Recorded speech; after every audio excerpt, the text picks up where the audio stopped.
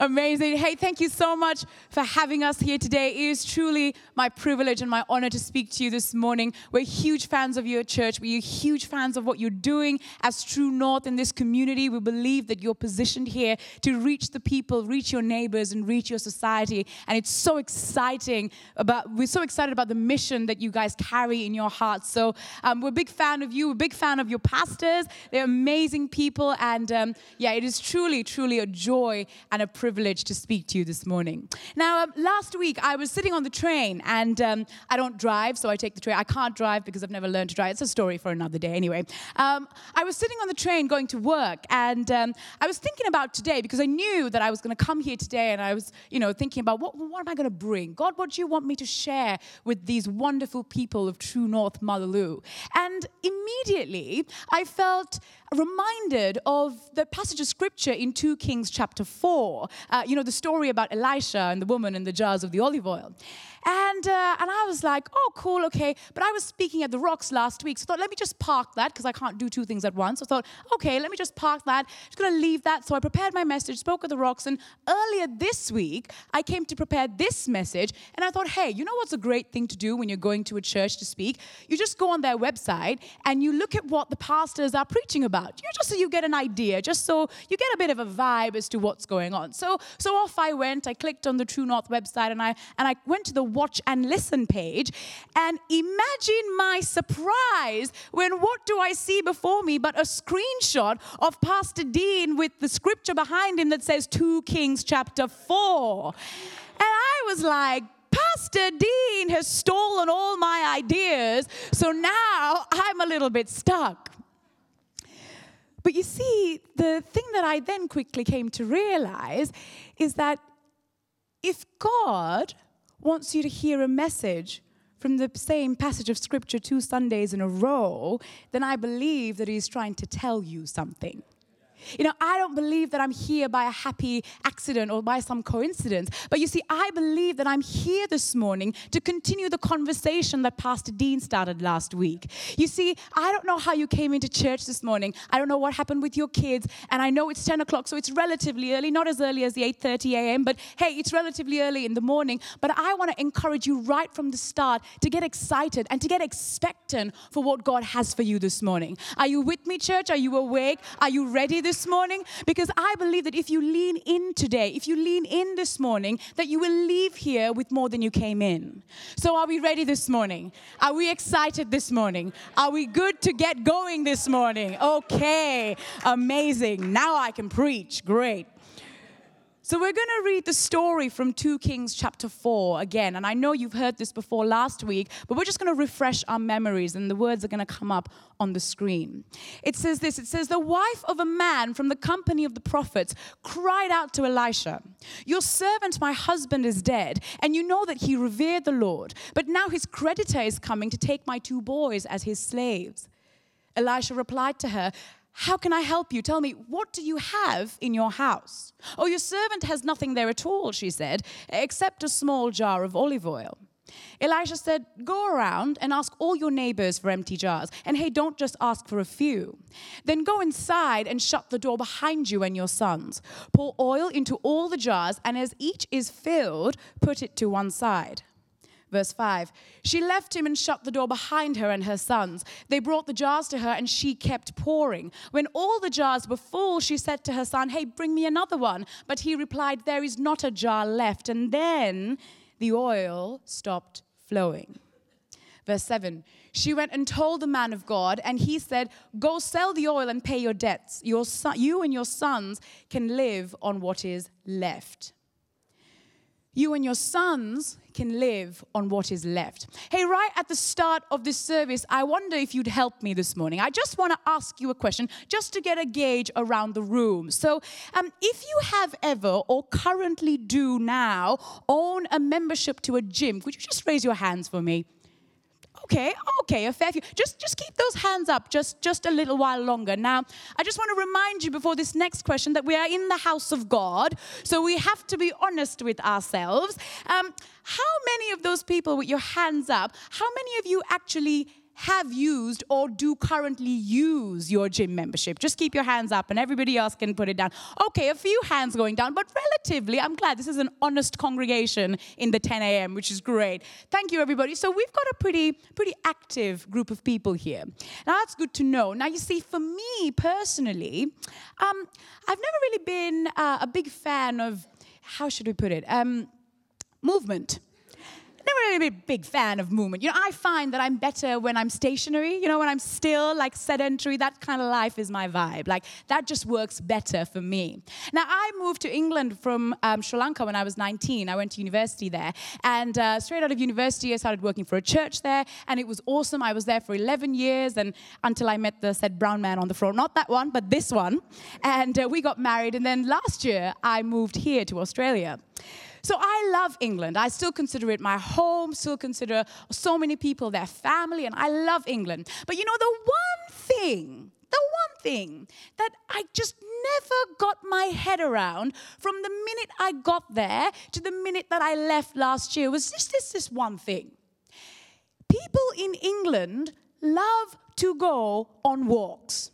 Now, you might be like, oh, yes, so do we. No, you don't understand. In England, it's to a whole other level. People just like to walk for the sake of walking. I don't understand that. It confuses me. There's no destination at the end. You're just walking for the love of walking. Now, for someone who's averse to movement like me, you have to understand, I just don't get it. It just confuses me. Like, we'd be chilling by the fire and someone would invariably say, hey, do you want to go for a walk? And I'd be like, hey, do you want to not? Because it's minus 20,000 degrees outside, because we are in England after all. And why would you just walk for the sake of walking? Just don't get it, Phil. Do you know what I'm saying?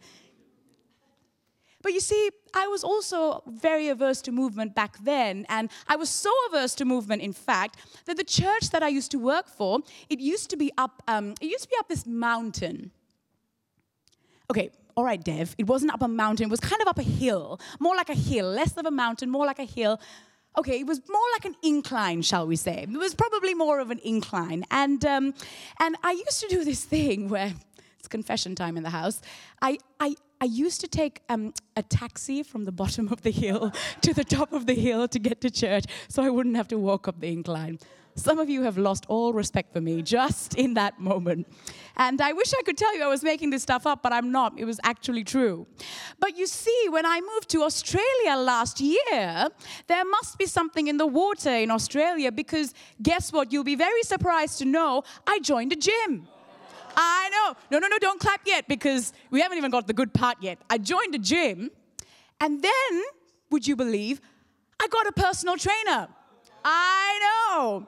And then I started working out 6 times a week. 6 times a week. And I'm saying this at the 10 a.m. service. I usually train at 7 in the morning, so I'm usually up by 5:30 in the morning, most mornings of my life. So that happens 6 times a week. And then I lost 22 kilograms from last year to this year. I know. And I can now deadlift, didn't even know what that thing was before I started going to the gym. I can deadlift 120% more than my own body weight. I know. Who would have thought? Hey, don't clap yet, because that's not even the best part. The best part is this. My gym, Trizone Gym in Edgewater, your side of the river, they awarded me the Member of the Month last year. And I think we've got a picture of that. There you go. Some of you are seeing a lot more of me than you should, but there you go. They awarded me Member of the Month. Can you believe that? Now that, listen, if you're here and you're not a Christian this morning, if you're not sure if Jesus is real, that is proof that Jesus is real. Because that, let me tell you, is a living, breathing miracle. That would never have happened unless the presence and the Spirit of God was working in some mysterious way. Now, you see, I've had a lot of moves over my life. I moved from Sri Lanka to England and from England to Australia. And, you know, to be honest, this particular move, is probably not the move that I thought would impact me the most. You see, the physical changes were great, but what really surprised me was that when I started moving physically, there were so many other areas of my life that were impacted. It changed me in ways that I didn't think was possible. You see, now I find that I'm more determined than I was. Now I find that I'm more brave than I was. Now I find I'm more able to believe that I can achieve more things than I could before. Now I find that I've got more strength, more stamina, more grit, more fight, more perseverance, more persistence, more capacity than I ever thought possible. You see, I never realized that there was more for my life, but it was just on the other side of my movement. I never realized that there was more for my life, but it was just on the other side of my movement. Now, you see, movement is not just physical. Movement is also a spiritual stance. You know, when you step out and you move and you take a step towards your dream, towards your goal, towards your vision, it requires courage to move. And you've done that just today. You've moved from one service to two. Now that takes courage to move. It takes courage to expect more. And Pastor Dean talked to us so brilliantly last week. It blessed me so much listening to his sermon. And he encouraged us to expect more. And why wouldn't we expect more? In Ephesians chapter 3 and verse 21, Paul tells us, now to him who is able to do infinitely more than all we can ask or imagine. Our God is able to do infinitely, unimaginably, incredibly more than all that we can ask or think or imagine. God always has got more for us. In the story that we just read, the oil never stops flowing, does it? No, the oil keeps pouring because God keeps pouring out, because God always has more for us. But this morning, the question I'd like you to consider, True North, is what if our access to the more of God is on the other side of our movement? What if our access to the more of God is on the other side of our movement? And this morning, I believe I'm here, church, to challenge you to move to more. To move to more. I believe that what you're looking for as a church, I believe that what you're believing for in your lives, what you're believing for in your situations and your circumstances is just on the other side of your movement. We need to expect more first, and then we need to move to more. And I believe that God is looking for a community of people right here, right now, who are ready and willing to start moving to more, to start shifting, to start taking some action, to start making some movements to the more that He has for you and for this community. And so for the rest of my time with you this morning, I'd like us to take a look at this woman in the story. And I'd like us to just look at her life and look at some movements that she made, because I want to show you this morning that her miracle was on the other side of her movement. And I believe that there are some movements that we can make that are going to get us closer to the more of God. So here's the first one. To access the more of God, firstly, I believe we need to move our mentality. We need to move our mentality from victim towards the presence of the victor. We need to move our mentality. Right at the start of the story, what does verse 1 say? It says, the wife of a man from the company of the prophets, she cried out to Elisha, your servant, my husband, is dead. And you know that he revered the Lord, but now his creditors are coming and they're going to take away my children. This woman, she cried out. She didn't just come to him. She didn't just make a polite ask of him. She cried out to him. Why? Because she was desperate. She was in a desperate situation. You see, her husband had just died, and he'd left her with this great debt that she had no idea how she was going to pay. And now there were creditors coming, and they were going to take away her kids. They were going to take away her children. She was in a desperate situation. She was about to lose everything. And if anyone had a right to be a victim to her circumstance, it was this woman. It was her. You see, sometimes when we feel like we're up against the wall and our chips are down and we have nowhere left to go, we get trapped in a victim mentality and we don't move towards our victor. What do I mean by that? Let me show you. You know, this woman, there was a lot she couldn't do about her situation. You know, she was a widow, and in Middle Eastern culture, if you were a widow, you were the lowest down the pecking order. She was a woman, she couldn't go and earn any money to pay off the creditors. She couldn't change the minds of her creditors. There was a lot that she couldn't do in this situation. But you know what? Instead of focusing on what she could not do, she did what she could. She did what she could, and what was that? She went and found the man of God, Elisha. She went and found the man of God, Elisha. Listen, I don't know what your situation is here this morning. I don't know what your marriage is going through. I don't know what your family is going through. I don't know what your finances are like. I don't know what your schools, your neighborhoods, your societies are like. But I do know that if you feel like your chips are down and you're back against the wall, you've played your last hand and now you've got nothing left to give, I do know that this morning I want to encourage you to start to move. I believe that you need to start to move out of a victim mentality and start moving towards your victor. Move out of a victim mentality that keeps you stuck and keeps you trapped and start moving towards the presence of God. You see, in Psalm 121, it says, I lift my eyes up to the hills. Where does my help come from? My help comes from the Lord, the maker of heaven and earth. You see, God is the maker of heaven and earth. He is the ultimate victor. He does have all the answers, and He has your answer this morning. You just got to move. You see, often what we think is our last resort is our most powerful resolve. Often what we think is our last resort is our most powerful resolve. He is the maker of the heavens and the earth. He has all the answers. We just got to move. Are you with me this morning, church? Okay, well, here's our second movement. I believe to access the more of God, we need to move our authority. We need to move our authority from disempowered to empowered. What do I mean by that? Well, let's take a look at 2 Kings 4 and verse 3. When she had asked Elisha for help, what does Elisha tell her? He says, go around and ask all your neighbors for empty jars. Hey, don't just ask for a few. Then I want you to go inside. Then I want you to shut the door behind you and your sons. Pour oil into all the jars. And as each jar is filled up, I want you to move it to one side. You know, sometimes when we go to God, sometimes when we cry out to God in our desperation, does anyone else find that He doesn't answer me the way I think He should? Is it just me in this place? Does anyone find that when I am crying out to God in my desperate situation, sometimes the answer that I'm expecting is not the answer that I'm getting? You know, this woman, when she went to Elisha and she said, Elisha, help me, please. Help me. I am down. I am down in the dumps. There's nothing that I can do about my situation. Help me. They're coming to take away my kids, Elisha. What do we find Elisha doing? Well, to be honest, not very much. Doesn't do very much, does he? He doesn't give her any money to pay off her creditors.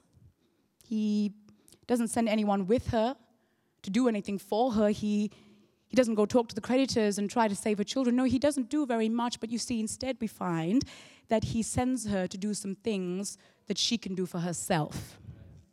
He doesn't do very much for her, but he sends her away with things that she had to do for herself. You know, sometimes in our lives, when we feel like we're back up against the wall and we are in our desperate situation, we expect that God will just wave a magic wand and He'll just make the problem go away. And often we find that God doesn't answer us the way that we think He should. Why?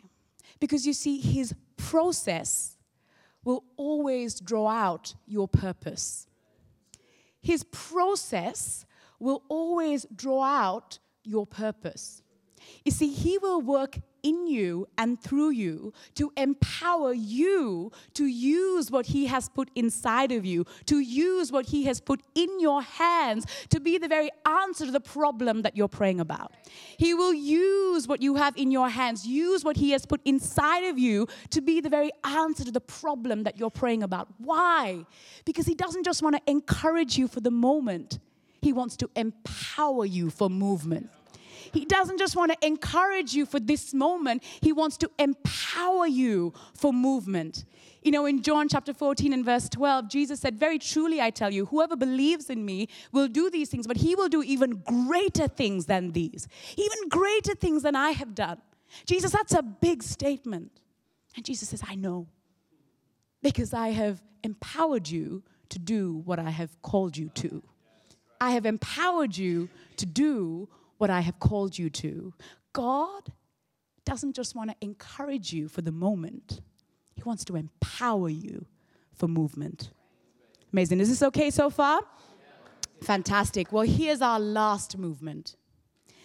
To access the more of God, I believe we need to move our capacity.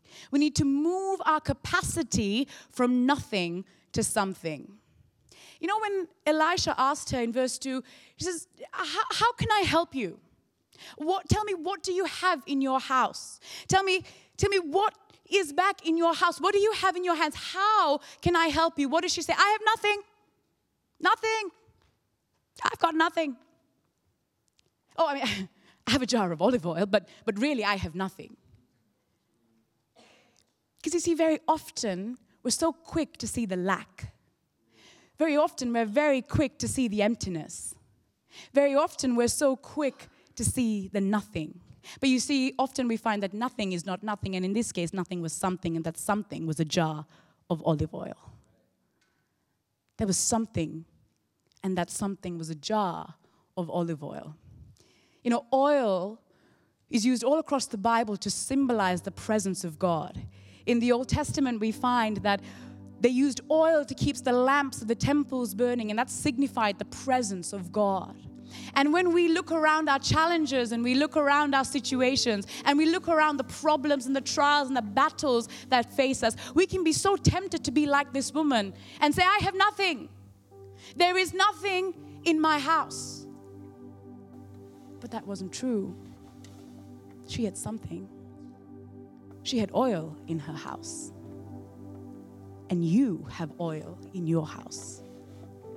You have the presence of the living, breathing God, living and moving and working inside of you. You have the power of the Holy Spirit inside of you. You have the grace and the help of our Lord Jesus Christ working in you and through you. And I'm here this morning to remind somebody today that God says in Deuteronomy 31 that you have to be strong and you can be courageous. You don't have to be afraid or terrified because the Lord will never leave you nor forsake you. In Jeremiah 29, he says the plans he has for you are to prosper you and not to harm you, to give you a hope and to give you a future. In 2 Corinthians 1, it says that all God's promises over your life, every single one of them are yes and amen in Jesus Christ. And in Isaiah 43, he says that when you pass through the waters, that he will be with you. When you pass through the rivers, the flames will not wash over you. The rivers, the waters will not sweep over you. When you walk through the fire, you will not be burned. The flames will not set you ablaze. You have oil in your house. You have the presence of the living God living and breathing and moving inside of you. And this oil keeps flowing, and it will keep flowing because God will not stop pouring out. Because the more of God is your portion. The more of God is your inheritance. God has not stopped blessing. God has not stopped moving. You have oil in your house. So when you come to do services and you say, hey, how are we going to get volunteers? Are people going to come? How is this going to line up with our budget? Is this a viable plan of actions? I don't know, but I believe that you have oil in your house. You have oil, and as long as you have oil, and as long as the oil is flowing, and as long as you have the presence of God living and working inside of you, you have more than enough. You have everything that you need. You know, very often we underestimate what we have because we overestimate what God needs. We underestimate what we have because we overestimate what God needs. It doesn't need much. It just needs a little oil. It just needs a little oil. And what he needs you to do is to use your oil to pour it out. He'll multiply, he'll bless, he'll magnify. You just pour out your little oil. We need to move our capacity from nothing to something. And I'm nearly at the end this morning. But you know, when I look at this woman, when I look at her desperation. I feel her agony. I feel her helplessness. I feel her despair. She owed something. She owed something that she had no power to pay. She owed something that she had no power to cancel. And you know why I feel for her? I feel for her because I too was this woman once upon a time. And hey, so were you. You see, we all owed a great debt. We all owed a great price, the consequence of the sin that marked our lives. But you see, just like God poured out to save this woman, He also poured out for us. But instead of pouring out oil, He poured out blood. The blood of His one and only Son, Jesus Christ, the atoning sacrificial blood of a sinless Savior who died on a cross so that you and I would never be slaves to sin again, would never have to pay a penalty for the debt of sin, never have to be marked by the price of sin. Colossians 2 tells us this.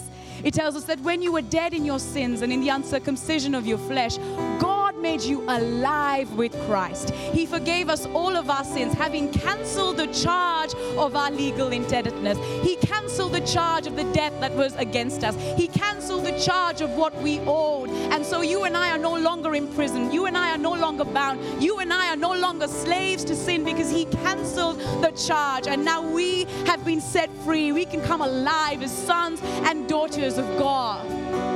And you see, it's so tempting for us as we look around our communities, as we look around our society, as we look around our city, and we look at the desperation of people. We see the brokenness, the despair, the addiction. It's so tempting for us to say, God, will you move? God, will you act? God, will you do something on our behalf? And that's not a bad prayer. That's a great prayer. God, will you move? But sometimes I think God says, hey, move. I have already moved. I moved 2,000 years ago when I sent you my Son, Jesus Christ, to die on a cross. And then I sent you the Holy Spirit so that you would have the living, breathing God living and moving inside of you so that you can go and change your world. I have already moved. Now you move. I have already moved.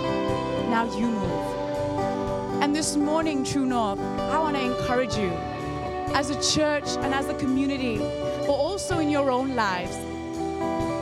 You got to keep moving. Got to keep moving to more. You know, like in a game of chess, chess is a long game. This right here, this is only the first move. There are a lot more movements to come.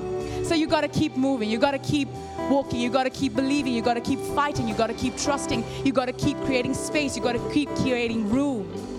Because God has already moved. And the more of God for you is on the other side of your movement. And I believe for you here this morning that as you move your mentality, as you move your authority, as you move your capacity, you will have access to the more of God. God has already moved, church. And the question before you is now, will you? Will you move? Will you do something? Will you use the presence and the power of the living God that's moving and working inside of you? Will you move? Will you pour out your oil? And I'm going to invite us to stand all across this room right now. And as we end, and the team lead us in this song, why don't you make a fresh declaration of faith this morning? Why don't you give thanks to a God who has already moved on your behalf, a God who loves you, who has called you to a great purpose, each and every single one of you. And why don't you lift up your hands and lift up your hearts and lift up your voices and declare to God, saying, God, thank you that you moved. Thank you that because of your movement, I am free. Thank you that because of your movement, I have no longer got a charge against me. There is no debt that is over my life. I'm not a slave to sin anymore. Thank you, God, that you made the first move. And now I want to declare, God, I want to give myself afresh to you that I am also going to move. That I'm going to move on behalf of all my friends who don't know this life, who don't know this peace. I'm going to move on behalf of all of the people in our community who are desperate, who are stuck, trapped in debt and sin and slavery. I am going to move this morning. So come on, church, let's lift our hands, let's lift our voices, and let's sing a declaration of faith to God this morning.